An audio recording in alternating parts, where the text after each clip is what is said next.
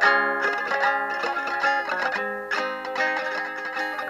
everyone, you're listening to Life for Experts.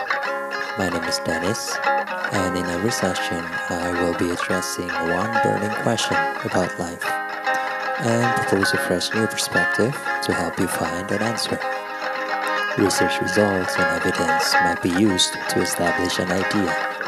However, I would like to explicitly point out that most of the information shared in the session is a personal opinion and should not be received entirely as the sole source of truth. Only you can decide your own truth.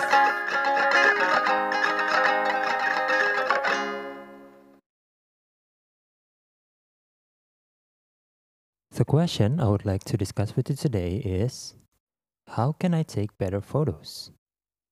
Okay, not exactly a universally live mystery, but just like a few episodes ago where we talked about writing skill, photography skills are also one of those nice to have practical skills in life.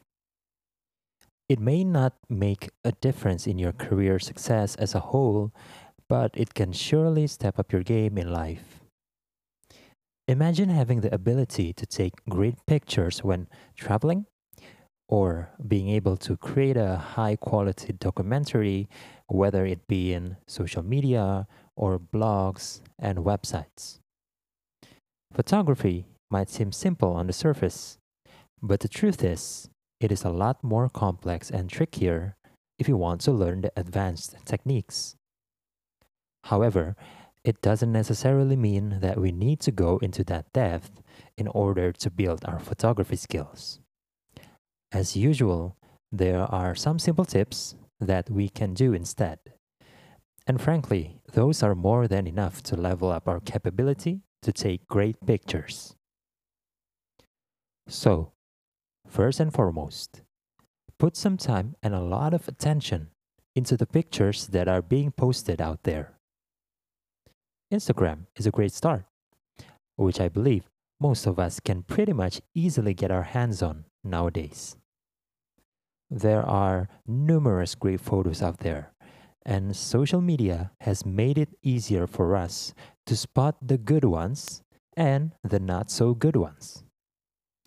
No need to firstly be an expert in photography and all the theories. You can do it simply by comparing the number of engagements. That means likes, comments, etc. Not only figuring out what makes a great photo and what doesn't, surfing the internet and social media can also help you understand the differences of every niche. Yes, photography is a very broad category. Certain niche will attract certain people, and each of those will have their own traits and characteristics. Portrait, nature, fashion, photojournalism, all of them. Each of them has its own standard of quality and pattern.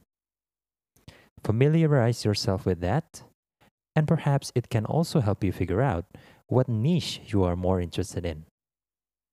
If one day you wanted to deepen your knowledge, then you would have already known which learning direction you are going to take. After that, now we enter into the more technical parts. For beginners, I recommend starting by looking at a picture as nine parts rather than one whole part. This stems from what we famously call as the rule of thirds. The rule of thirds involves dividing up the image you are taking using two horizontal lines and two vertical lines. The idea is to position the important elements in your scene along the lines and at the intersection points. While you may notice that putting the subjects right in the middle of the scene might not be as aesthetically pleasing. This is a pretty simple rule to follow, yet can already make a huge difference in stepping up your photo quality. Hence, it is a perfect start for beginners. Experiment with the rule and practice to compose the subject position in the photo to make it look good. What I found is that sometimes the best position can also be in the boxes, all depending on how full the frame is. When you have a lot going on in the frame, giving each of these subjects a proper room in the frame might be quite tricky. But it all comes down to practice. And, of course, by studying the great pictures out there. After that, another tip that I find super useful is to imagine taking a photo as if you're telling a story. What is the message that you would like to convey to the people looking at the photo? Once you know well what the story has to be, the way you frame the subjects and situations inside the photo should work into building that story. This is a bit abstract, yes. So let me give you a simple example. Let's say I saw a beautiful rose in the middle of a vast field of grass.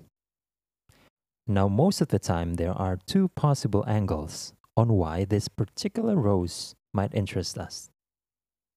First is how beautiful the appearance of this rose is, that it prompts us to look closer and appreciate the beauty. While second is how this beautiful rose is the only colorful one in the middle of a vast field of grass. When we want to tell the first story in our photo of the rose, then it is better if we only focus on capturing the rose, isn't it? But if we want the story to be about how it stood up in the middle of a mediocre surroundings, then taking a wider view of the scene is perhaps more desirable. Something like that. Think about the story that you want to convey to the person looking at the photo and work into projecting it into the best way possible. Lastly, remember that at least 50% of photography is editing. You can get everything technically correct in a photo, but we must not forget that photography is intended as an eye pleaser.